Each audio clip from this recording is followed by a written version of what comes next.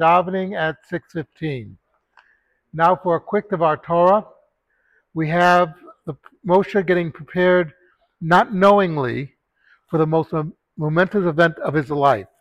If you think everything up until now has been momentous, at the Sneh or the burning bush, that was the big event of his life. Because that's when he changes from just being a regular guy, a shepherd, etc., a guy on the run, to being the main person for the Jewish people, being the great leader that he would become. And why was Moshe chosen?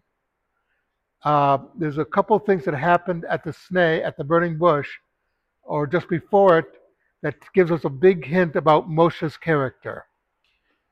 The first thing was, what was he doing when he came across the burning bush?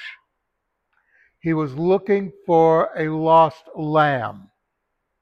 In other words, he was so concerned about this lamb, which probably wasn't worth that much at that point, but had potential, that he would take his time to find it. It was not acceptable to him, like, okay, we're going to lose a lamb, and that's just the way it is. The other thing that we have to remember is, what did Hashem tell Moshe at the burning bush? Hashem said, take your shoes off, know where you are standing, or before whom you are standing. Now, what a lot of people don't realize is the land on which Moshe was standing was jagged rocks. He was being given a message. You know, Moshe, up until now, you've had the life of luxury. You grew up in the palace of Pharaoh. You had to run from Egypt, but now you married the daughter of the leader of the Midianites.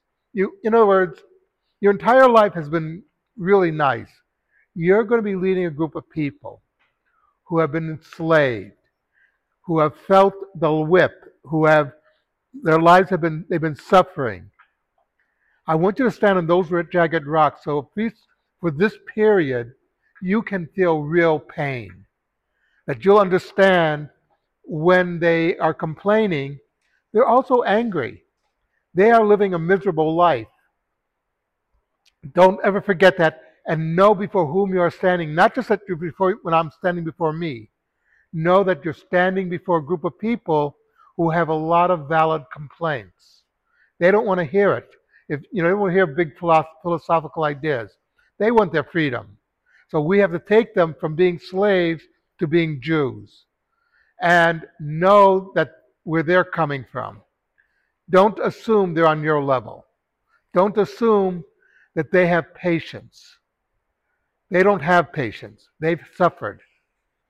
It's something to think about. Do we still have a minion?